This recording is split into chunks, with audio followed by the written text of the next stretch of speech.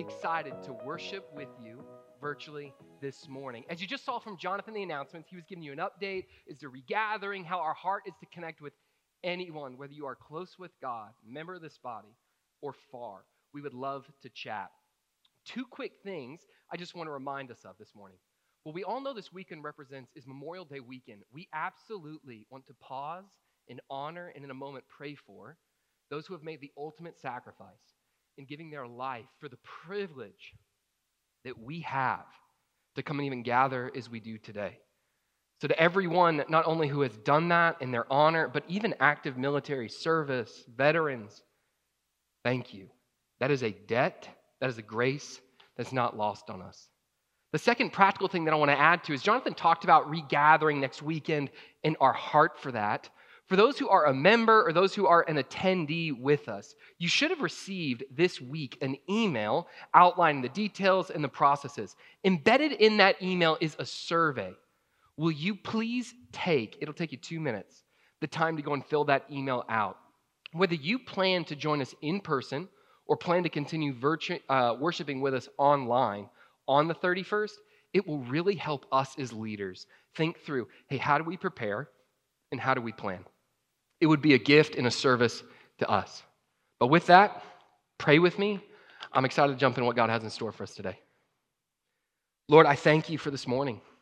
I thank you for the privilege that as we've shared, we are one church and we are scattered across locations, that we come and we gather online. We use tools and technology simply with a heart to say, will you help us to love you more? We want to take that call seriously in our own lives. And Lord, I pray for those who are watching and gathering with us online who they're wrestling with faith. They don't know if they love you. They don't know if they believe in you. They don't know if they want you. Would you change eternities? There's no sermon. There's no gathering. There's no thing that we could do to make that happen. That is you. I thank you, though, knowing that is what you want to do. I thank you knowing that you have sent your people to serve in that mission, your church. I thank you for that promise. We give you this time and we'd ask that you bless it. It's in your name that we pray. Amen. Guys, I want to start by asking you a question, okay? It was a question that was asked to me right after I'd moved from Georgia. So I ended college, went from Georgia to Texas. And after I'd been in Texas for a little bit, specifically I was in Dallas, someone asked me this question. They said, hey, John, when you think of church, what do you think of? Like when you hear the word church, when you think of church, what do you think of? And I'm going to give you how I answered, but I'd love for you, even as you sit at home, as you're there with family, start thinking about what do you think of? I started explaining, well, for me, church, man, that was where you went on a Sunday morning. Like I talked about Hillside United Methodist, this place that I grew up, North Georgia. I talked about how we had a fellowship hall and we had a sanctuary. How when you go in the sanctuary, it had this blue like velvet carpet. There were these pews with maroon seating and benches. How you'd go and you'd sit with your family. And then every section or so, there was a hymnal, there was a Bible. And then there was always like a piece of paper with these really tiny little pencils for kids like me to where I could doodle and draw. I talked about how in high school, I started going to more of that fellowship hall, or there was like a youth group that I'd go to. I would attend that. I'd kind of go to this event. Then I stopped going to church for a while, right? I stopped going. And then into college, I didn't really track. I didn't really attend. I did whatever I wanted until there came this point of like brokenness in my life that I found myself back inside of a church service.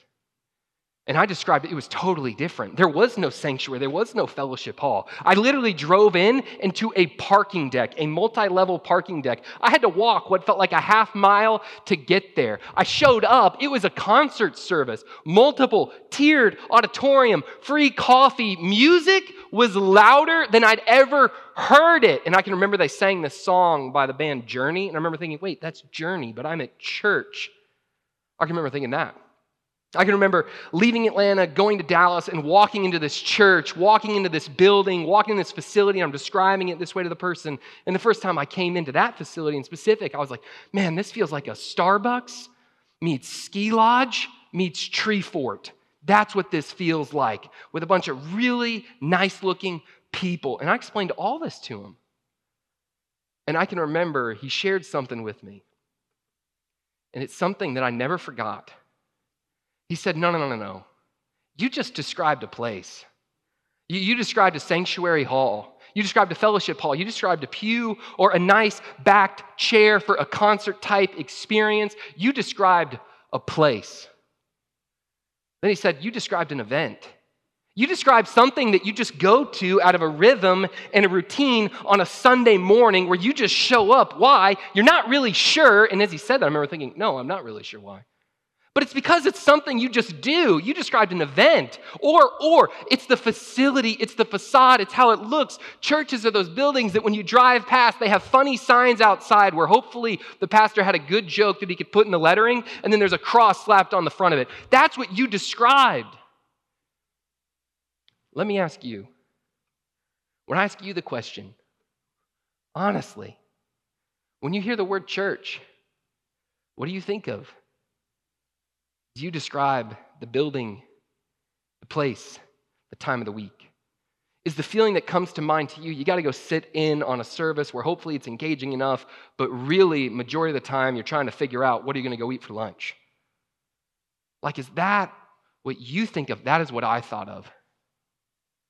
I'm so excited, though, because my definition, my understanding of church and what that word even means is completely changed.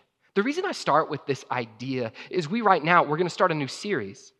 We're starting a new series called Lessons Learning. Now, if you've been tracking with us for the past few weeks, here's what you know. You know that we're working our way right now through the book of 2 Timothy. We're going to finish 2 Timothy. I'm excited to keep going in 2 Timothy, but we wanted to take a moment to pause that and jump into this short mini-series that we're calling Lessons Learning. And specifically, here's the context why we want to call that.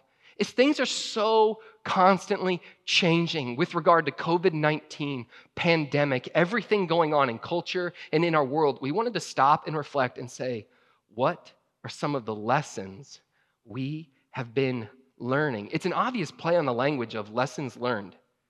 The reason we're not calling it lessons learned, though, is two things. One, COVID-19 is still taking place. COVID-19, the reality, the pandemic, what becomes of it. You turn on the news, it's still front and center. We're still waiting. That's wonderful. But that's why we're calling it lessons learning. This is not over. The second reason we're calling it lessons learning is because these are things that God, I believe, He's been showing us, and I'm going to show through His Word why it's true. He's been showing us, but there's still opportunity for it to sink deeper. And for me, as I've really reflected on COVID-19, the highs and the tremendous lows, the number one lesson that I have been learning, it's been a truth I've known, but man, I'm growing in it, is the lesson of what is the true church. What does that word mean? What are we meant to be? Are we an event? Are we a time of the week? Are we a facility? Or are we the people of God on mission, online, in person? Doesn't matter. We'll bring you the good news. That is who we are. That is a lesson we are learning. And specifically, what I want to show us today through Scripture, I want to show us this principle about the church, this principle that COVID-19, it's exposing, it's demonstrating to be true. It's this: the church will overcome. The church will overcome. Will an event every Sunday morning overcome? Not saying that. Will a nice facility overcome? I'm not saying that. I'm saying because the empowerment of God, His people, will overcome. I'm pumped. We're going to be in Matthew 16. So if you're at home, grab a Bible, turn with me to Matthew 16. We're going to look at verses 13 through 18, but really the part I'm going to focus on is verse 18. That's what we're really going to talk. This passage has a lot that we could unpack. I intentionally am going to leave some of that behind. So I'd encourage you to go study it. You can look at it on your own because I want to focus on this principle that Jesus is saying. He's declaring the church will overcome. And guys, this message, even if COVID-19 has left you with lost loved ones, lost job, more fear and anxiety than you can remember, this message is meant to be a sense of hope. Is it to take away from the pain and how unemployment is approaching 50 million, the highest rate ever in the history, at least where they've recorded it, in the United States? No. Is it meant to take away the pain that so many food pantries right now are overrun with people requesting food? Is it to take away the pain that people who've lost jobs are filing for unemployment and not receiving the unemployment? No. It's not to diminish or take away any of that. But it is absolutely to say in the midst of it, because of Christ, through his people, the church will overcome. So having turned to Matthew 16, here's a little bit of the context to set this up. The context here is Jesus, he's working his way. It's the latter end of his ministry. Okay, he's preparing himself to go to the cross. He'll die for the sins of the world, you and me. He'll raise from the grave. He'll come back and he'll give this commission where he's going to call people to go, make disciples, baptize, teach them to obey, and I am with you. And you're going to see this explosion of the church in the book of Acts. That's what's coming, but we're not there yet. Right here, what happens is Jesus, he's moving towards the cross, but he starts to really zoom in and he's going to focus on training his disciples. There's this beautiful interaction where Jesus, it's like a funnel as you read this passage. He's going to start by talking about, hey, who do the people say that I am? Who do they say that I am? Do they believe? Do they not believe? Who do they say that I am? And then he's going to zoom in on the disciples. Who do you guys say that I am? And then we're going to zoom in on one disciple, the Apostle Peter. And Peter's going to say who he says he is. And then it's out of that profession that we're going to get this principle, this truth, the church will overcome. So grab your Bible, we're verse 13. Verse 13. Now when Jesus came into the district of Caesarea Philippi, so he's been traveling, he asked his disciples, so he's there, he's got his 12 disciples, who do the people say that the Son of Man is? So he's asking, man, what do people believe about me? What are they saying about me? He knows he's going to die. He's asking, hey guys, what are they talking about me behind my back? That's what he's saying. They said, this is the disciples, some say you're John the Baptist. That was Jesus' faithful cousin, right? He's out in the desert calling to people, repent, be baptized. He's eating locusts, prophet. Others say Elijah, that's an Old Testament prophet. Others, Jeremiah, and one of the prophets. Essentially what they're coming is they're not saying you're Savior. They're saying you're a prophetical teacher, which would have meant a God-inspired but teacher, not Savior. That's what the people were saying. Now it's going to zoom in on the passage. You got to follow that zoom. He said to them, so now he's with the disciples, who do you say I am? There's this moment where right here, Peter's going to pick it up. We don't know in the text, like, was there that long, awkward silence? Was there that moment where the disciples kind of looked in a room and Judas was like, I'm out on this, right? But everyone else kind of like looked in the room and they thought to themselves, well, I kind of want to answer, but I'm not totally sure. And I feel like this is not the moment to give the wrong answer. Was that what was taking place? But then you see Peter come forward. Here's what Peter says.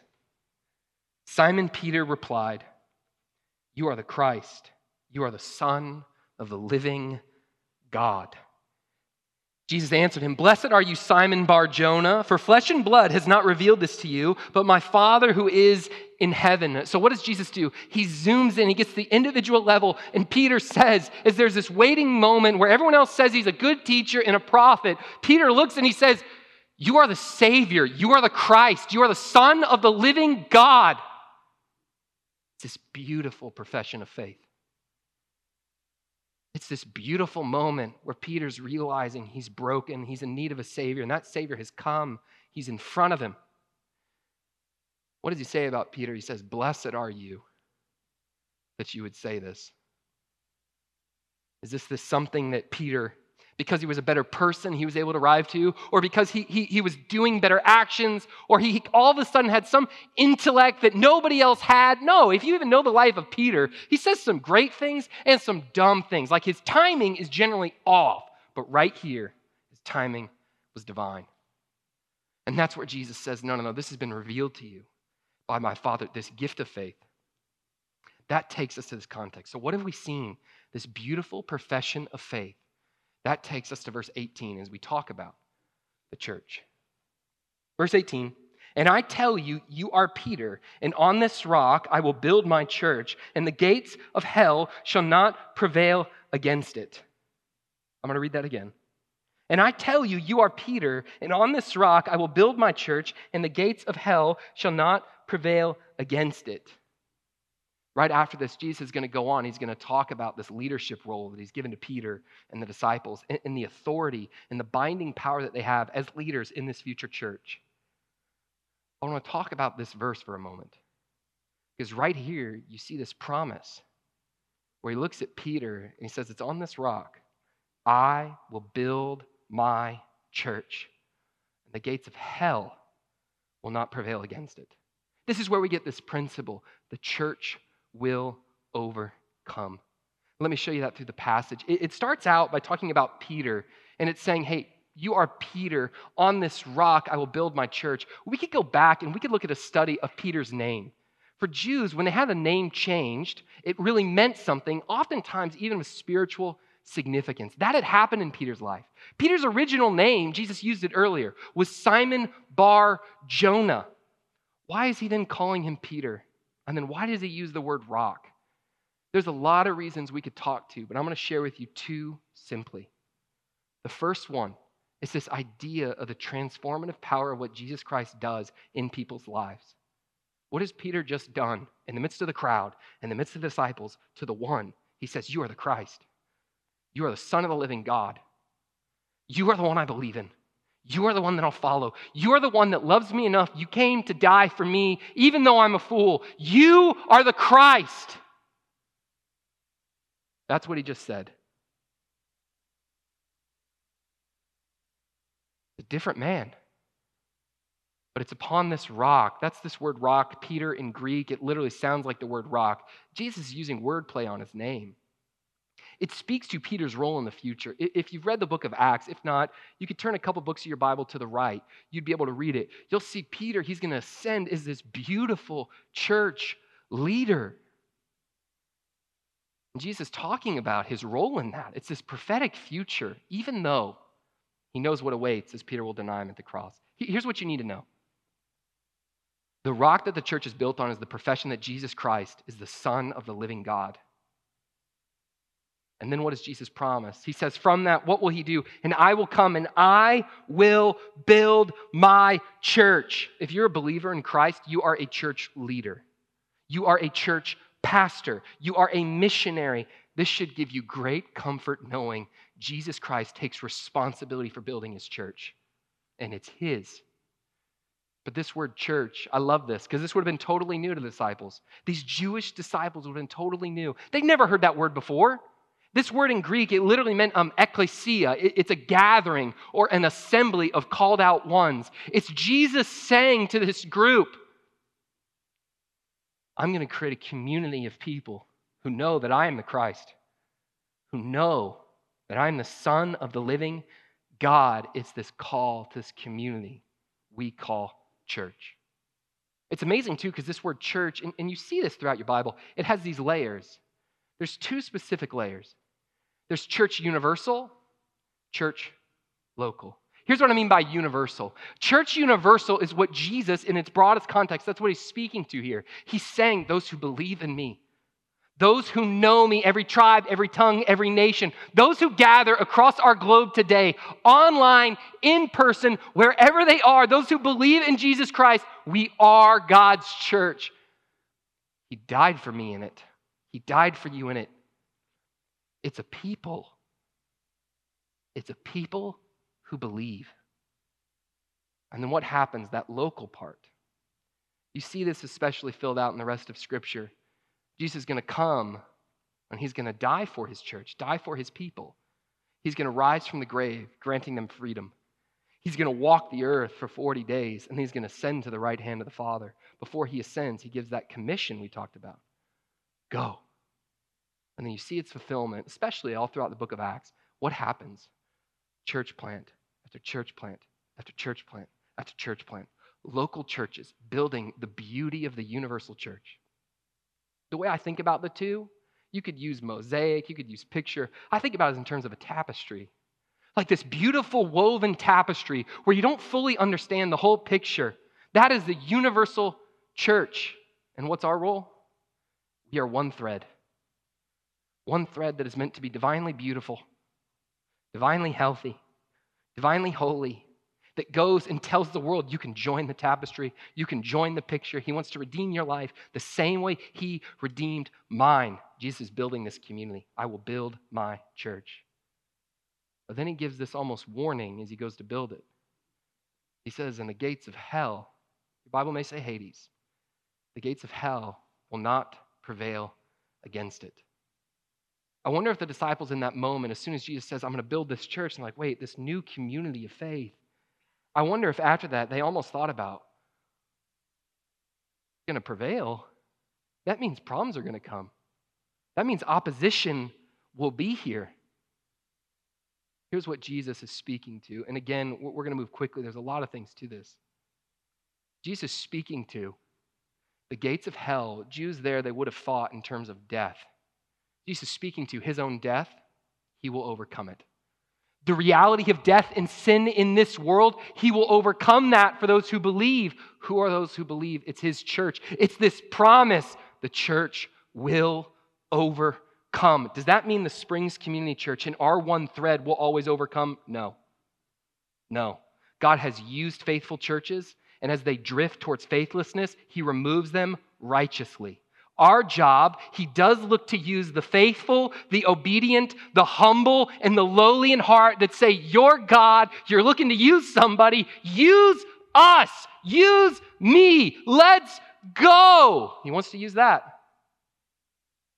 But it's not a promise that Springs Community Church will always overcome. This is a promise that his true church will overcome.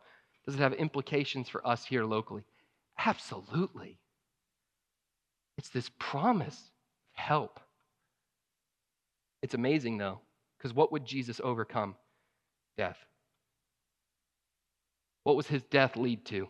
These disciples that he's talking to. Many of them would then go and die on behalf of that faith. Face opposition, but you will overcome. Here's this promise. If you're watching this and you're a believer in Jesus Christ, the church of God, his people, until he comes back, we, by his power, will overcome. You could go back and you could trace this throughout history, throughout time. I'm going to make it more specific here. Rising unemployment, the loss of loved ones to COVID or not to COVID, the wanting to go and visit to see. How will the church respond when the whole nation's becoming more polarized, more divided through this? Will the church overcome? His true church will.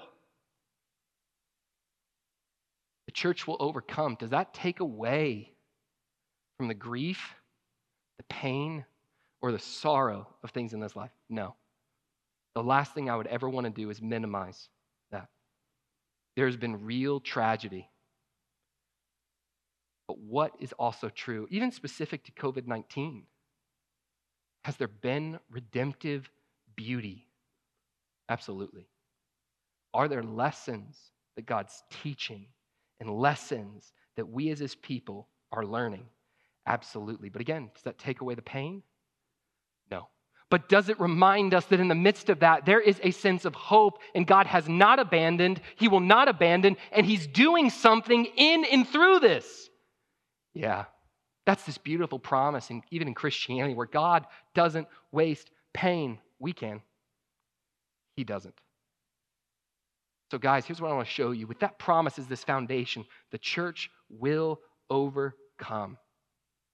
Not because of anything good in us, not because of anything good in me, not because of anything good or righteous in you, but because he builds it, because he empowers it, because he died for it, because he loves it. Church will overcome. And this is a lesson worth learning. This is a lesson we are learning. This is a lesson I am learning. With that, I want to share with you guys 6 principles, 6 ways or 6 thoughts that I've just seen through COVID-19, not taken away from the pain, but how God has instructed his church, how God has grown his church, how the church has been seen to overcome. Does that mean the church has done it perfectly? No. Does that mean that the Springs has done it perfectly? No. But is God overcoming? Is there prevailing? Yes. Let me share with you some of those, because this is the part, guys. This is the lesson we're learning. This is the part that even in the midst of it, it's not over. This is what we must instruct the soul.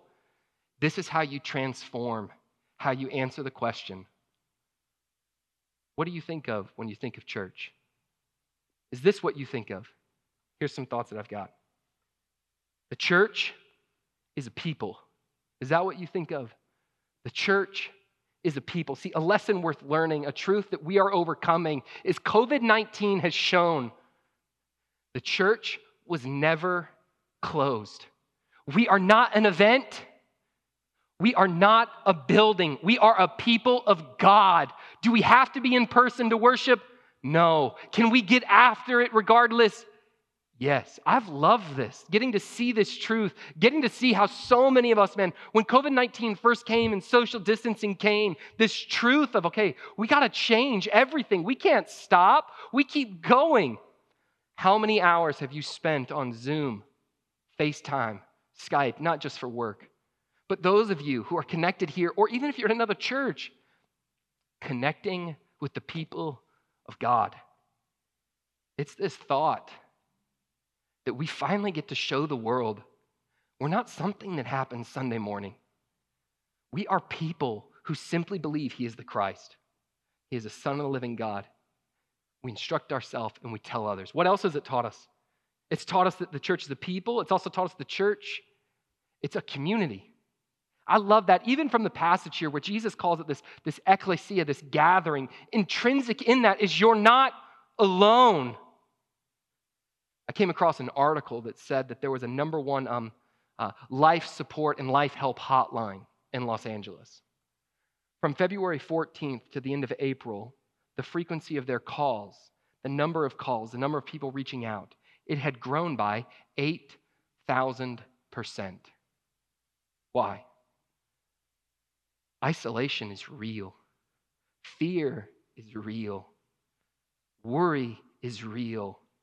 And what is true of the church? It's this community. You and I are not meant to go it alone.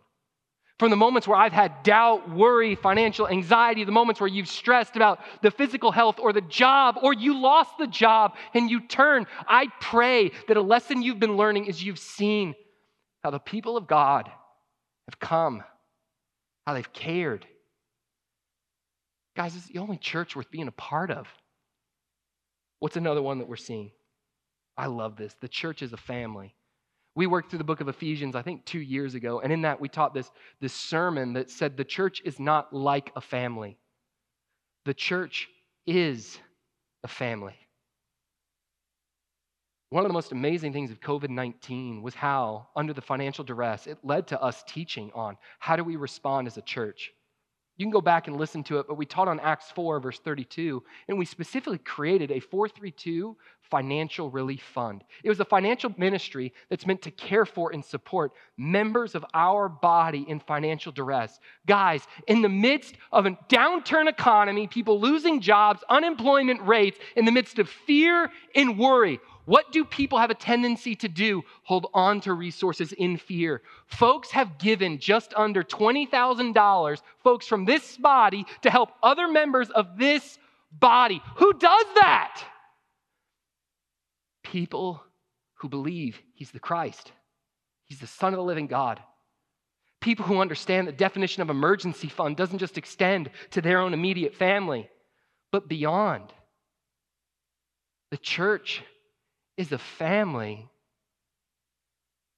It's this beautiful provision that you know it's not me versus the world. It's Christ in me with us that we move forward in the world. The church is a family. Do you see how it's this theme? It's this promise. The church will overcome. Fourth one that I've seen. The church is on mission. I've loved seeing this. The church is on mission. Not only do we look out for our own, but we look out for our community. We look out for our neighbors, the people who believe, the people who don't believe. Whether that be everything from coming, and even as a church, partnering with Comal County Cares and not knowing how much financial resource our body gave to that to support members. All the way to, I was talking with a friend in these happy birthday parades where because of social distancing, you can't go to a birthday party anymore. So now it's been beautiful. You can get on YouTube, watch videos, you start crying, right? But her neighborhood, which is predominantly full of Christians, but not only, her neighborhood, they started finding out whose birthdays it was. And they would bring the kid out, and these parades started to grow. Where from the start to where now these parades have grown, where the whole community is getting involved to where kids know you're noticed, you're loved, and you're not forgotten. You think they'll remember this? They started with small parades. Now, every parade is being led by a fire truck, then a police car, and then countless cars. So much so, she talked about how the kid, by the end, they're tired of standing there and being polite and just waving to the cars because there's so many and they want to go inside. We are on mission. We get creative to love and to serve. The Earnest Community Group, who went to the Comal County Crisis Center, who in the midst of this, what's happening? They're expanding. Why? There's greater need, and they help build floors. They got to see people socially distanced. They wanted to love and serve. So many of you logged on to Amazon wish lists for connections in St. Jude's children's facility up in Canyon Lake, and you gave. Why? We love our neighbor even when you can't shake your neighbor's hand. We love our neighbor even when socially distance breeds a sense of isolation. Why? That is what Jesus Christ did for us. He came, he pursued, and he served. The church is on mission. Do you see how there's tremendous pain in COVID-19? I'm not taking away from that. But because of the empowerment of God, the church will overcome. It's our responsibility to stay faithful. Let's look at two more of these. Two more. I love this one. The church is innovative. The church is innovative. I love that. We've talked in the beginning, our mission has not changed, but our methods have changed. One of the amazing things that I loved, even the start of COVID-19, we did not have to just change what we do Sundays. Right? The virtual gathering. How do we worship? And how do we corporately teach the word? How do we praise God? How do we gather together online? We didn't just have to change Sundays. We had the privilege of having to change Mondays, Tuesdays, Wednesdays, Thursday mornings, not to mention every one of you who's actively involved in the community group having to figure out how do we gather and connect and spur one another on with Zoom. I talked with one community group and it was amazing because before COVID-19, I think they did what tragically so many can have a tendency to do. They kind of took community group for granted a little bit. It was like, okay, I know I'm supposed to go, but I'm not really in. And then COVID-19 came, and there's all this relational separation for them, for me, for everyone. And what it led to was a sense of, man, I can't wait to meet.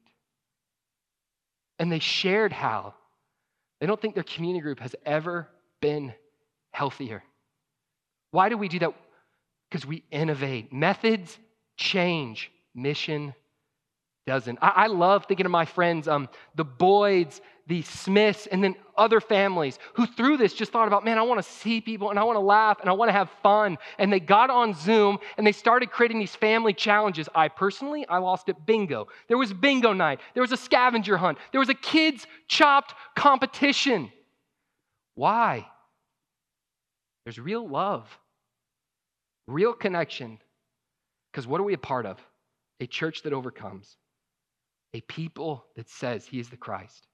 He is the Son of the living God. The church is innovative. These are lessons that we are learning. Final one. Church, the people of God, is a work in progress. It's a work in progress.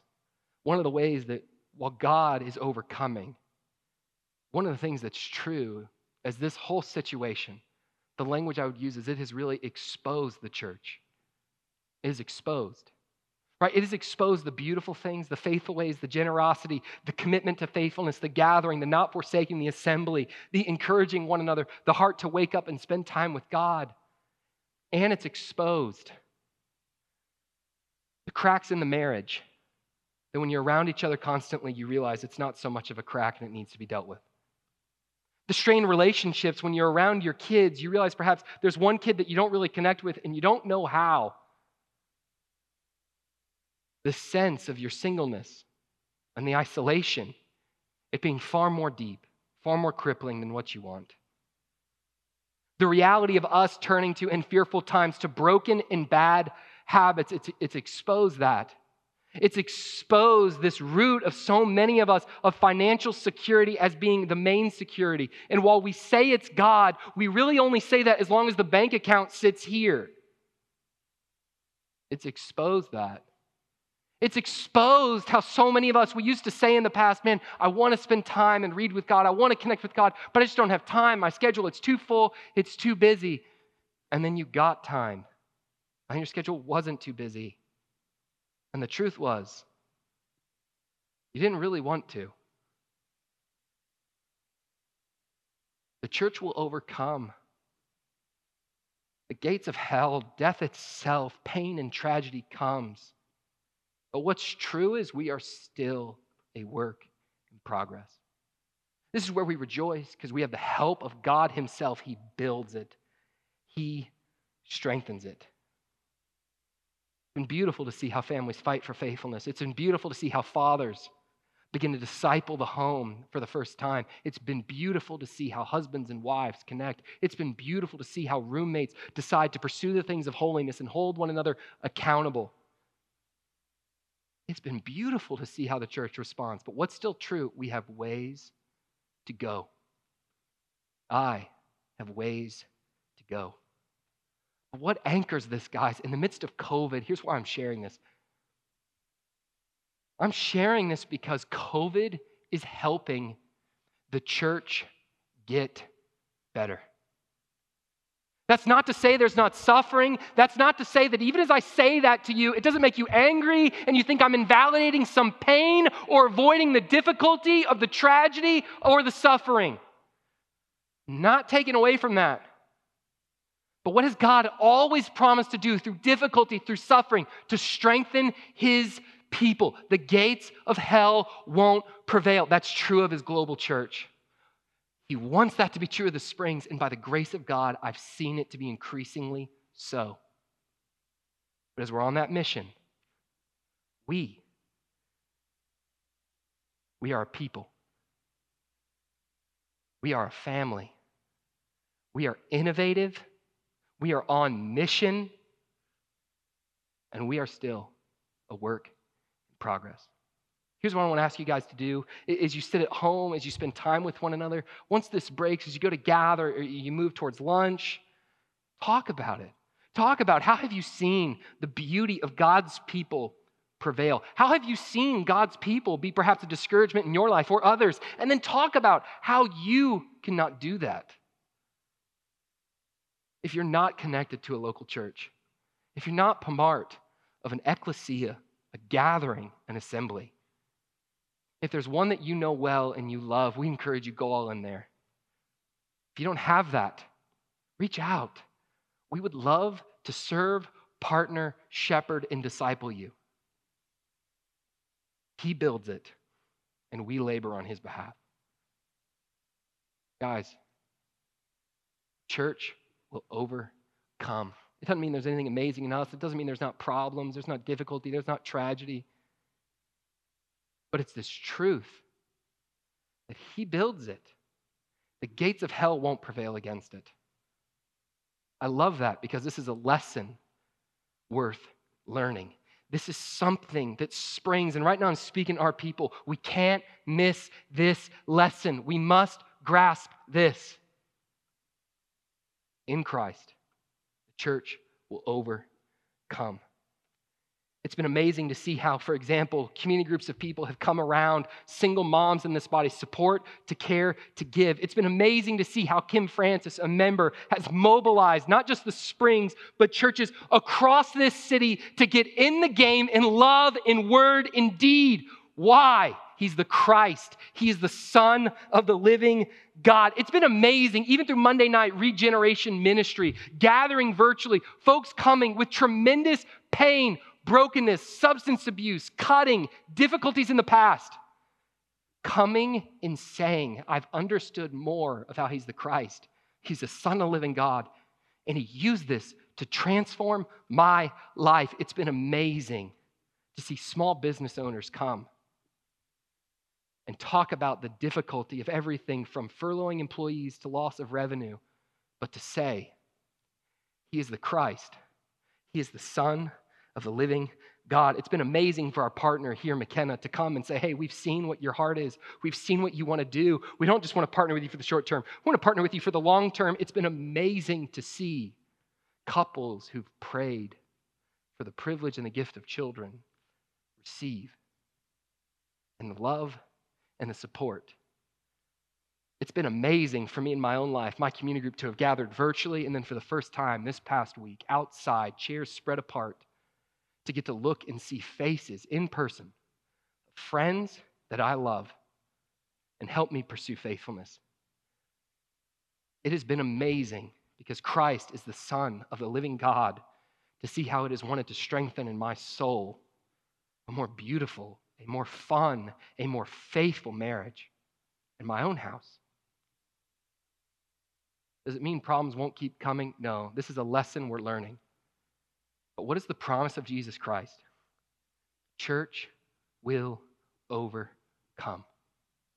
Springs, our job is to be faithful. It has been a joy to run towards faithfulness with the members of this body through this time. I can't wait to keep going. The good times and the bad. Church will overcome. Let me pray. Father, I thank you for your word. I thank you for the truth that you made us a called out people. That you came and you defeated death.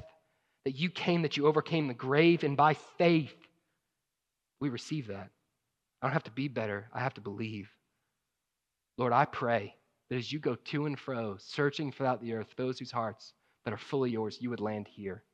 Your people, this church. Make us more faithful. Make us more holy. Make us more tender. Make us more kind. Make us more bold. Make us more of yours. It's in your name we pray. Amen. Guys, again, if you wouldn't mind, please take the next 2 minutes, try and find that survey, fill that out. If you can't fill it out, reach out to us at info@springsnb.org, and we'll send it to you directly. Thank y'all for joining. Y'all have a great week of worship. We'll see you next week in person or virtually. Love y'all.